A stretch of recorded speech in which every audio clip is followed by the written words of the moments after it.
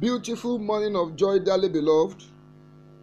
Praise the Lord. Give thanks to the Lord, for he is good. His love endures forever. Who can proclaim the mighty acts of the Lord or fully declare his praise? Blessed are those who act justly, who always do what is right. Psalm 106, verse 1 to 3. Lord, in the name of Jesus, cause us to be among proclaimers of your mighty acts in praise, thanksgiving, and testimony in the name of Jesus Christ. Amen. Claim divine favor. Principles ordained by God ordered life on earth. As we live by the laws and commandments of God, we become who we are meant to be. Several promises are made to the obedient people in the Bible, the Word of God.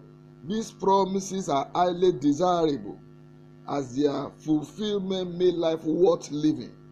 For instance, Isaiah chapter 1 verse 19, it is written, "If you are willing and obedient, you shall eat the best of the land." Job 36 verse 11 says, "If they obey and serve him, then they will end their days in prosperity and their years in happiness." All these and many more are all that we want, but the condition, as much as we all want, seem unattainable.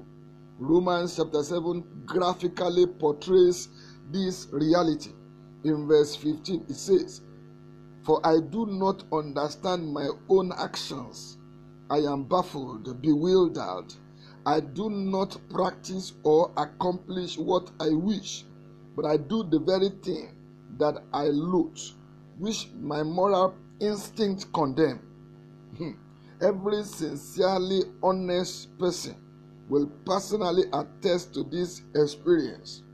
If you add and is in this dilemma, saying, according to verse 24, "O wretched man that I am, who shall deliver me from the body of this death?" I have good news for you.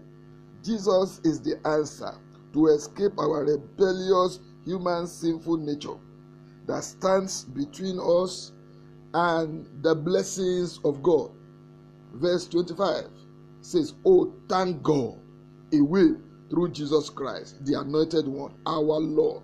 So then, indeed, I of myself with the mind and heart serve the law of God, but with flesh the law of sin."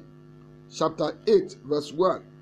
"Therefore, there is now no condemnation, no adjudging guilty of wrong, for those who are in Christ Jesus, who live and walk not after the dictates of the flesh, but after the dictates of the Spirit.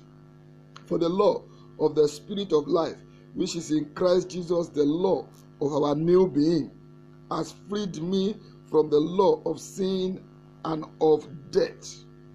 Beloved, in Christ Jesus, we should begin to live after the dictates of the law of the Spirit of life henceforth.